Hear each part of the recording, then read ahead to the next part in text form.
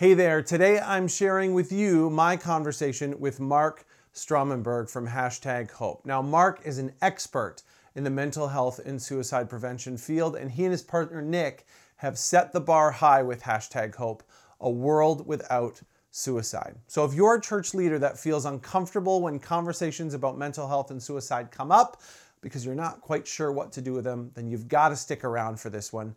We're getting started right now.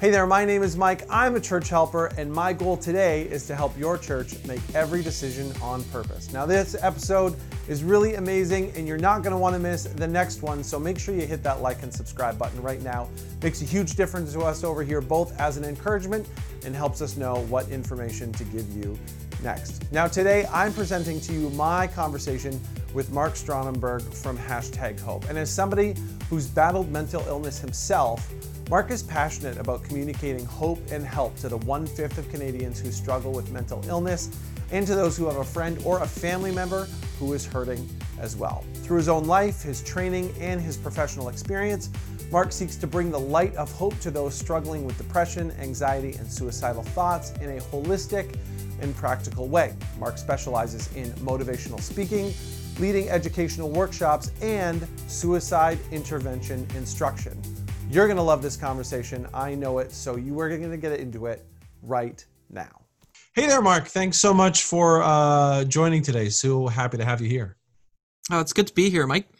So we got together a little while ago and we were talking about #Hope, which is an organization that I've known about for a while, whether it was through, youth retreats, or them visiting youth groups that I was leading. But why don't you tell us a little bit about #Hope and maybe the genesis, the origin story, what it's all about, and what you're really trying to do.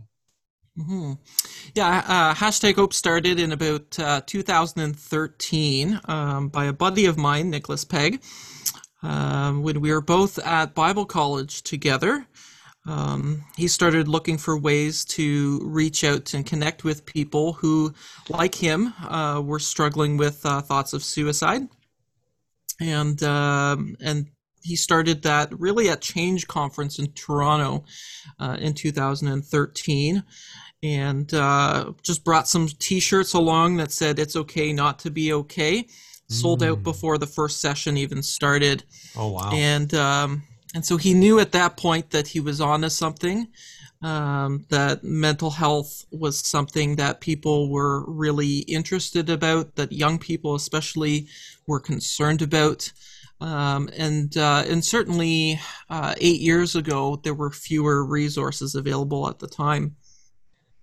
Myself, I've been speaking from my own lived experience as well on mental health and suicide for about the same length of time. Coming out of the Youth for Christ, Youth Unlimited world. And about 2.5 years ago, prior to COVID, we sat down and started talking about what would it look like to join our speaking ministries together. And that's really how the charity of #Hope was born. And so we spent the last couple of years working on that and kind of rolling things forward. Our vision is to see a world without suicide. That's huge. Mm-hmm. We knew we wanted a vision that was bigger than we could accomplish, something that will always keep driving us forward. Cool. And the way we do that is we speak hope and life into darkness and death, particularly in places that people are not going, and specifically through the creative arts. So that's what we've been focused on for the last couple of years. We became a registered charity almost 2 years ago. And we're looking to grow out of COVID and to continue to be able to speak in different places and provide some basic training on what to do when people are hurting or struggling, and hoping one day to open an advocacy center in Cambridge, Ontario. Cool. So you didn't start with, you've been with #Hope for a couple of years. What's your background? What were you doing before that kind of transitioned you into this to say, wow, this is really a wheelhouse that I might find myself in? I've been a youth worker with Youth Unlimited for about 15 years, about 5 years volunteering on and off, and on staff for the last 10 years. And so I'm transitioning out of that. Did a lot of different kinds of youth ministry, drop-in centers, sports ministry, music ministry. But through that experience working with at-risk teenagers, I started to share some of my own journey with depression, anxiety, and suicidal thoughts. And from there, I started getting opportunities to speak in different youth groups and a couple of conferences. One of my trainers in Youth for Christ Canada, Brett Andrews, who used to be on staff at Emmanuel Bible College in Kitchener. Him and Paul Robertson really gave me my first opportunity to speak at the Today's Teens conference for Toronto Youth Unlimited. And so from the last couple of years, that's taken up more and more of my ministry focus. And I guess by the time this comes out, I will have started my stepping out of Youth for Christ into the role of executive director for #Hope.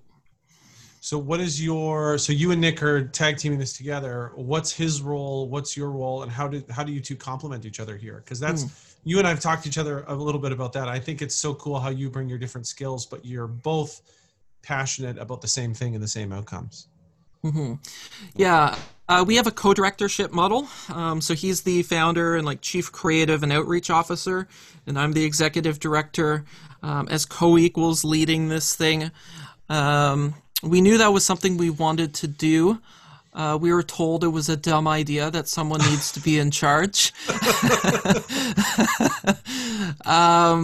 But it's working really well so far. I mean, we haven't had any major conflict yet. We'll figure that out when we get there. But I think I tend to be I tend to be more of a teacher. And Nick is just a really creative and charismatic and compelling speaker. And so I think that partnership has worked really well for us to be able to build off of each other and lean into one another's strengths. There's a lot of things I am not good at, and there's a lot of things that Nick is not good at. And so I think one of the neat things about a co-director model is it kind of puts a little bit of a damper on both of our egos.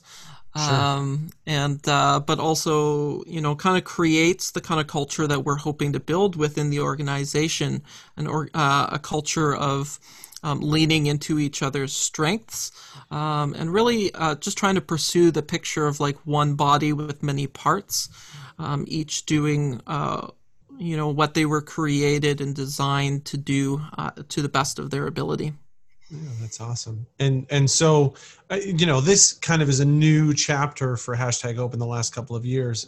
It's been around for a while. I have one of the sweaters that say it's okay not to be okay. So I'm one of those people that's helped sell those out. Yeah, that's OG. That's right. It's an old one. I've had it for a long time. Yeah. Right. And so talk us through a little bit because we've heard a lot about, especially through COVID, a lot about mental health and mental well-being. And there are so many different just areas and avenues to go down when we hit this topic. Whether it's, how you're doing day to day or how you're managing stress and anxiety or suicide. So how, what are you seeing right now? I suppose, what were you seeing pre-COVID and how is that changing now? As an organization, what are you noticing? And then, how are you sort of moving towards helping people deal with those types of struggles? Because I think mental health, even though it's become a bit more of a mainstream conversation, is still such a big ball to hold all at the same time. And so, how are you guys approaching it, and what does that look like, and what are you seeing? Yeah, I think anyone that's worked in youth work prior to COVID already really knew the importance of mental health for young people in particular. We've always known that's been a struggle. Depression, anxiety, panic attacks, self-harm, cutting, and suicide. That's just been part and parcel of doing youth work. And those of us on the front line have known that for a long time.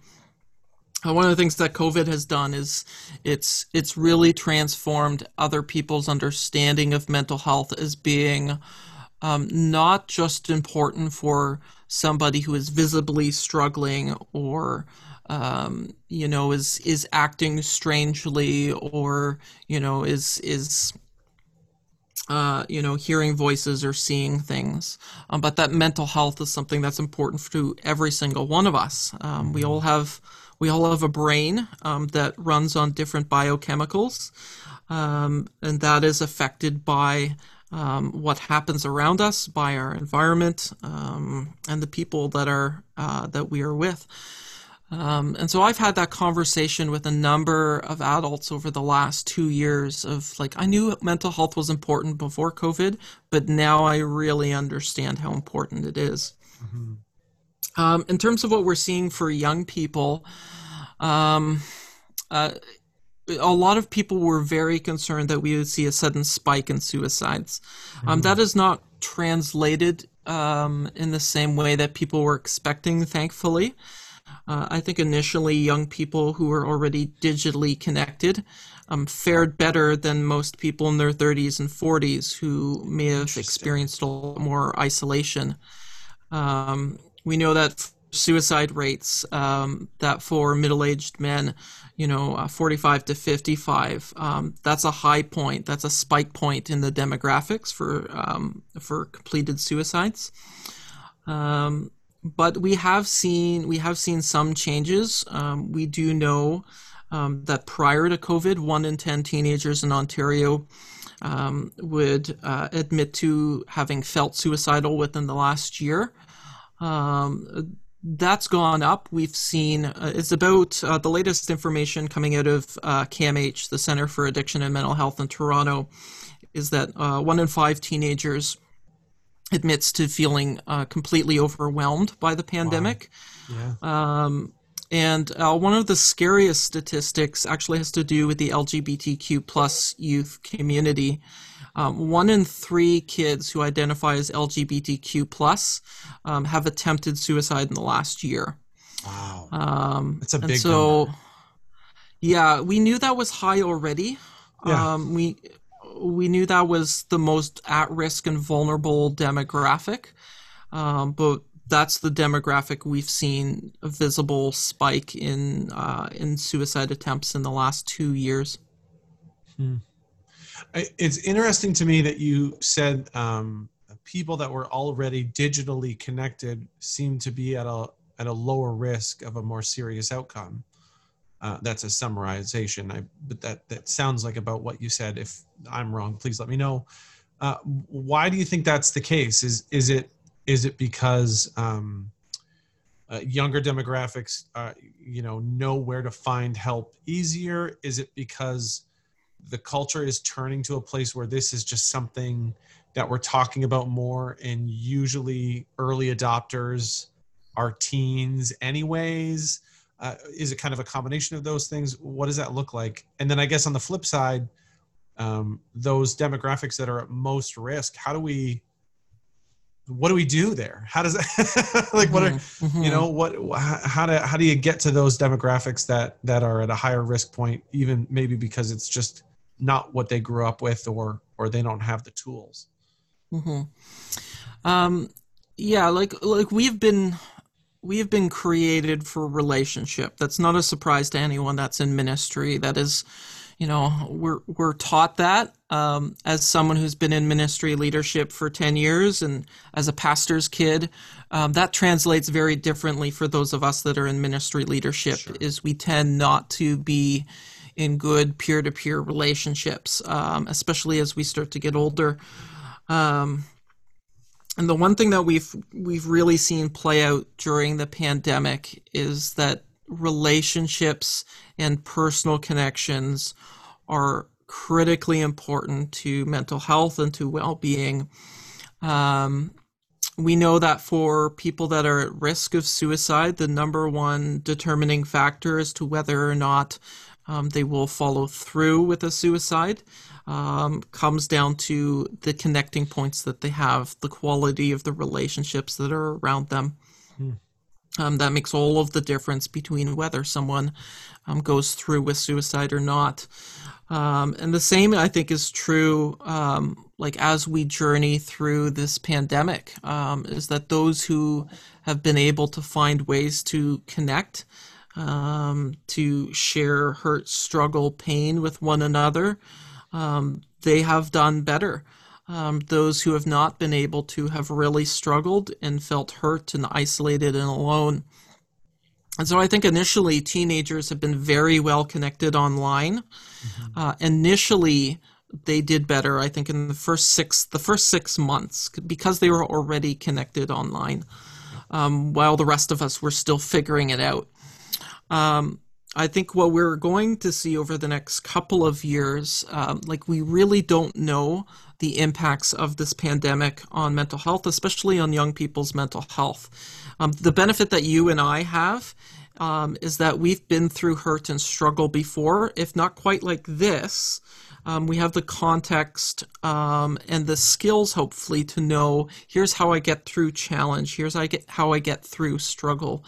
These are the people, the places, the practices, the rituals that I go to process my pain and my hurt. Teenagers often don't have that yet. And for those that started in grade 9, they're looking at a third year of graduations with no graduation ceremony, no prom. These rites of passage that we look forward to and are deeply meaningful in our sense of transitioning from adolescence to adulthood, our sense of identity, that has really been changed and disrupted. And so I think really what we're going to see 10, 20 years down the road is then we're going to start to understand the long-term impacts of the isolation and the trauma of these 2 years on people and on young people in particular. Right. So what can we do now? What are some of the things that either people can be aware of, things that they can say or not say? You know, like you said, we're not going to know the full impact for a while, but using the things that we know about suicide and mental health now, what are some of the things that you're teaching?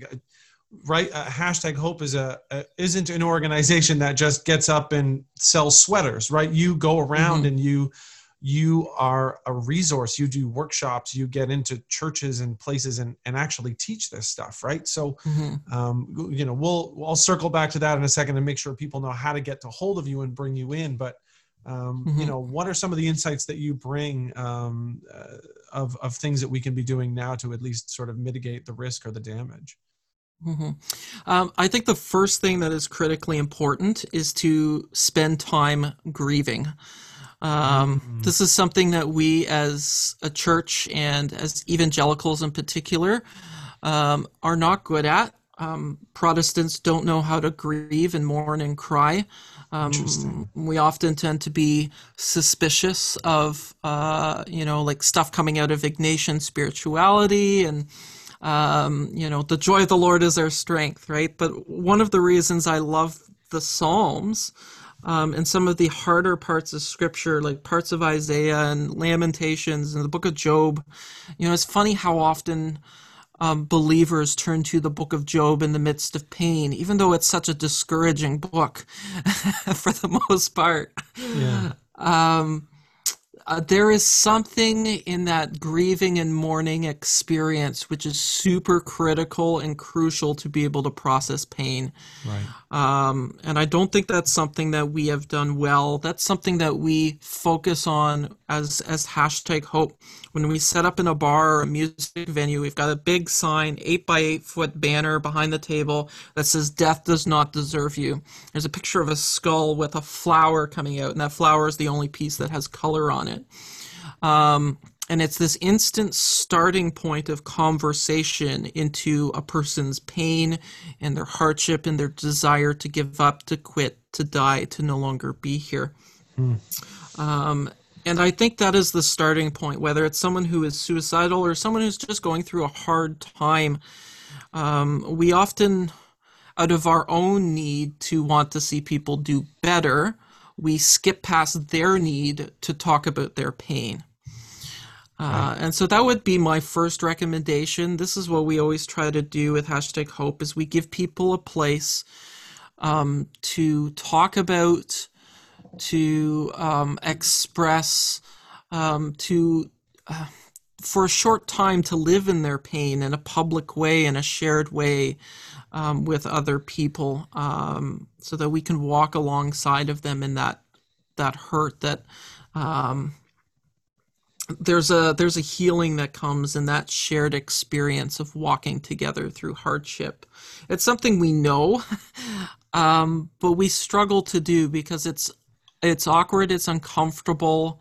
We want to jump to the end of the story, of the healing, of the freedom, of the return of Jesus, of the good things.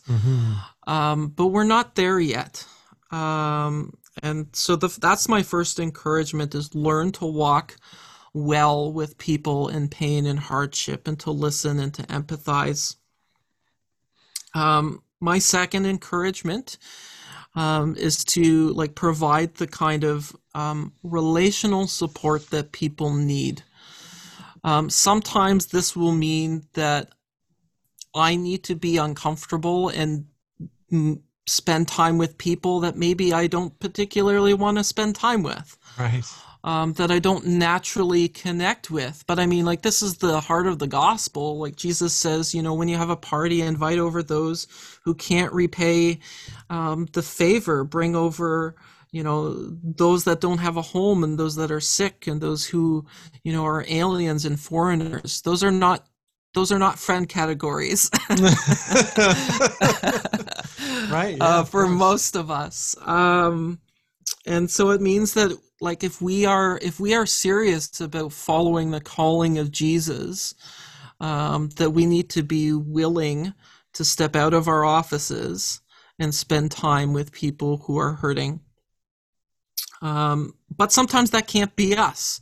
A lot of what we do is we kind of show up and we share our story and we tell people that there is hope, and then we leave. One of the things that we try to do when we do that is to make local connections. Where are the resources within that community that are already there, that we can point people towards, so that they don't just hear an encouraging story and then go home and feel alone and unsupported. Right. That's great. I love that, because there's no reason to. You don't need to be the hero to everybody in every moment or every situation, but if you're the door that points people towards something else, that's really great too. One question I had for you, sorry, this one just popped up, and I apologize if you're not ready for it. What are some ways right now do you think that maybe people can get sort of triggered or can get put in a bad spot that people like us we're doing unintentionally? So I think of this example, mutual friend of ours or acquaintance. I don't know if you would call me a friend, probably not, but Brett Ullman. We were chatting once about this, and he said, so if you know Brett, you know his story. And if you don't, I don't think his story is open. All of his speeches, talks, presentations, he does now sitting down because of something that happened to him quite a while ago.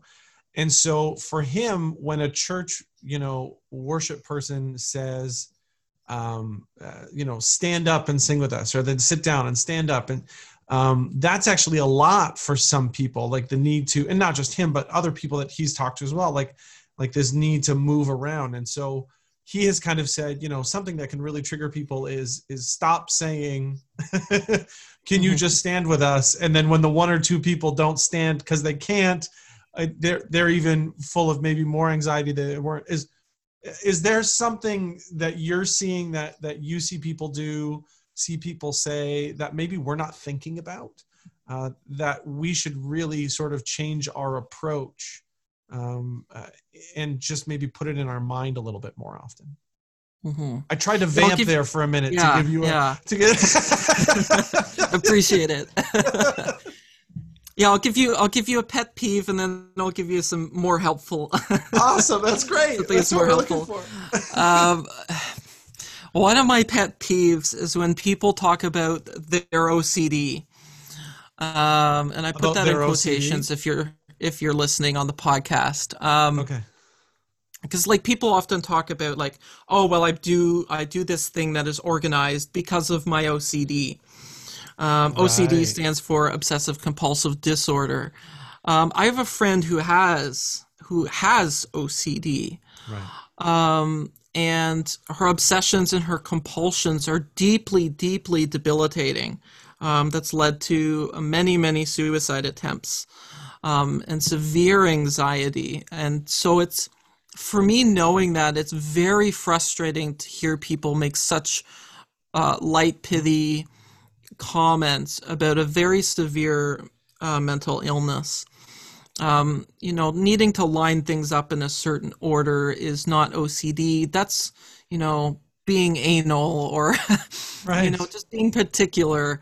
That's not because you have a severe anxiety disorder that debilitates your ability to do a lot of things in your life. Sure. And so that's something I would like us to just stop using. And the reason why is not to be politically correct, but because by speaking of it in that way, it minimizes the pain of the people that are living through that. Mm-hmm. And this kind of leads into my bigger point of we can't avoid triggering people. You can't eliminate that from your life. We're going to make mistakes. We're going to say things. We're going to not know people's backstory and make a comment that we don't know is going to be hurtful. Right. And I think the forward momentum of like growing in our character and our concern for other people is to be able to move to a place, and this is hard for me in certain contexts, to move away from being defensive in that situation, right. And to recognize that even in spite of no ill intent, our words have caused hurt and harm to other people. Right. And so I think the answer to that is twofold. First, to be quick to apologize, knowing that, our righteousness is in Jesus, not in our performance anyway, and so that ego shouldn't get in the way, but it does, but it shouldn't. Right. Of course. But second is, and this is really something I've learned as a Youth for Christ worker that I think my coworkers do really well, is to learn to develop an eye and an ear for people that are on the edges. And so whether this is like becoming more aware of abuse issues or of, things regarding residential schools and Indigenous issues, or, the struggles being faced by people in the LGBTQ plus community, or, the struggles of people with mental illness, as this is a learning and growing journey of discovering, where are people hurting? Where is there injustice, and how can we adjust our behavior, again, not to be politically correct, to gain more, favor, prestige, or approval from the world, but how do we adjust our behavior so that we are aware of those that are on the outside, those who have not been invited to the banquet table, those who don't feel that they are able to approach the throne of God. regardless of people's perspective on the Meeting House in Bruxy Cavey, one of the things I've really appreciated from them is every winter they take the month of February to focus intentionally on a demographic or a portion of people that are not well served by the church. And last year in February 2021, they did 4 weeks focusing on people with physical disabilities and their interaction and experience of church. And so they explored having interpreters and subtitles and invited those people to the table to have conversations and to listen to them about why it was hard for them to engage with the typical Sunday service. So one of them gave an example of having a son with some significant disabilities, some mental disabilities, and it basically meant that they couldn't attend church for years because of the unpredictability of his behavior, and he knew that and how hard of a struggle that was for the family and how separated they felt from community. And I think it's important for us to set aside time and to be intentional about listening to those members of our community, about hearing their needs and their struggles, so that we can do everything we can and ask the question, I forget who said this, but it's not me. What does love demand of us? Right. Ask that question. What does love demand of us so that we can lay down our lives and serve those who are hurting within our communities? Mm-hmm. There you go. So what are you guys up to? What is #Hope doing? How are you? So you mentioned, when we set up in a bar or a restaurant, so that or a club, so that's interesting to me. So you can dip into that just for a second, because that's got me curious. But how are you helping Christian organizations or churches, or really any organization, schools? How are you helping them out? And then how can you help? If there's a church that is short in this area, which a lot of us are, can people bring you in? That sort of thing. How does that all work? Mm-hmm. Yeah, the primary focus on our ministry is on speaking and advocacy, as well as on some training as well. And so either Nick or I, or both of us, we will go in and speak in different venues. In a music venue, it tends to be like spoken word, or just having a visible presence. I'll tell you a story about that in a moment. Okay. But sometimes in schools, it's classrooms or assemblies as more of a motivational speaker. We also do like youth groups, or like a Sunday morning service even. Conferences, we do a little bit of workshopping. And so there is really where we start to lean into some of the training that we do. I used to teach the ASSIST course, which is sort of the gold standard of suicide intervention. It's a 2-day, 15-hour course.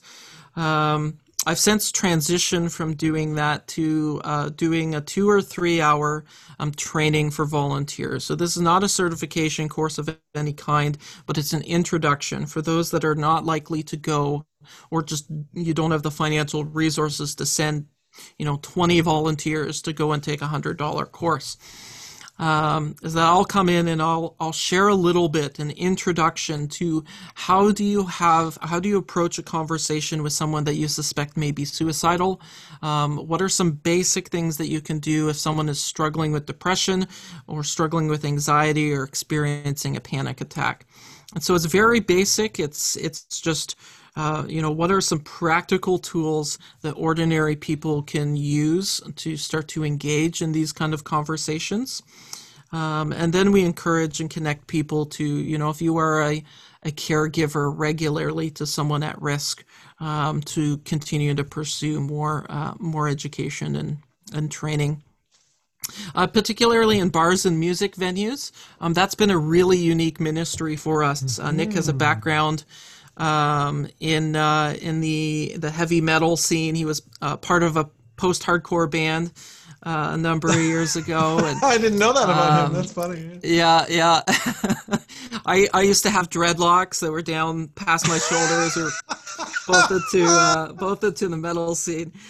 and a white guy with dreadlocks usually doesn't look good. But so often Nick in particular gets invited by a band to go on tour or to show up at a music venue. Sometimes he's given opportunities to do some spoken word at the beginning of or partway through a set. And then we set up our table with that, that banner which says "Death does not deserve you," and people come over and they look at it, and it instantly connects with their pain. Particularly in the party scene, we've been to a couple of raves, so electronic music scene, and lots of young people are there, and they're using ecstasy or they're using cocaine usually. And so people are there because they're hurting and they want to forget and they want to feel good and forget about their pain for a little bit. Yeah. And the opportunity that we have is to say, yes, you are here, but let's also connect with that pain and talk about it, and to remind people, thank you for being here. Thank you for staying. You are not alone in your hurt and your pain. And so that might be considered pre-evangelism. It's really an opportunity for us to love people and to open up a conversation with them about their hurt and their pain, and to trust and to pray that God would pick up on that at another point with them. Mm-hmm. That's amazing that you go into those spaces, right? You just many church leaders just tensed up and got terrified of even the thought of some of, right? Like, It is a little intimidating. Yeah. Standing across the table and having a guy who's like coked out of his brain telling you like, I want to give you money. Can you promise this all goes to charity? Right. Right. But really interesting. Through those places, you're putting like you said before, you challenged some people to just, get uncomfortable with a conversation, but you guys are walking it. You're getting uncomfortable in your location. You're going, we're going to find out where people are and we're just going to get in there. Yep. Yeah. Wow. So how can people tap into you? Where can they find you? So you do the training, you both come and you can do speaking or youth groups, where do people get a hold of you? How does that work? What does booking you look like and that sort of thing? Yeah, the easiest way is to check us out on our website, #hope.ca. That's the word hashtag spelt out, .ca. Or through Instagram at #HopeCA, and I'll give you the links so you can throw those in the show notes. For sure. That's probably the easiest. You can reach out to me directly through email at mark@hope.ca. Okay, that's awesome. Any last, we had a great conversation. I loved it. Maybe there's a question that you would have hoped that I would have asked or some place that you thought I should have left you. So last words, anything so encouraging to people or something that you feel like, if there's one thing everybody should leave with, maybe it's this. Mm-hmm. I think one question I get quite a bit is from people who have not lived with a mental illness. They haven't been severely depressed. They've never had a panic attack. They've never felt suicidal.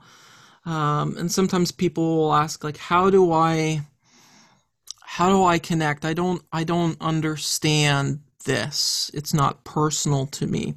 Because there is a very big difference. Like once you've been through that experience of just wanting to go home with Jesus and not be here and thinking about doing something about doing that.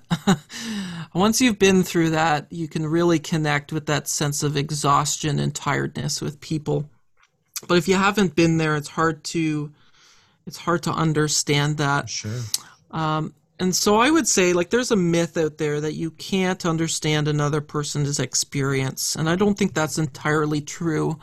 We can become better students of each other's experiences.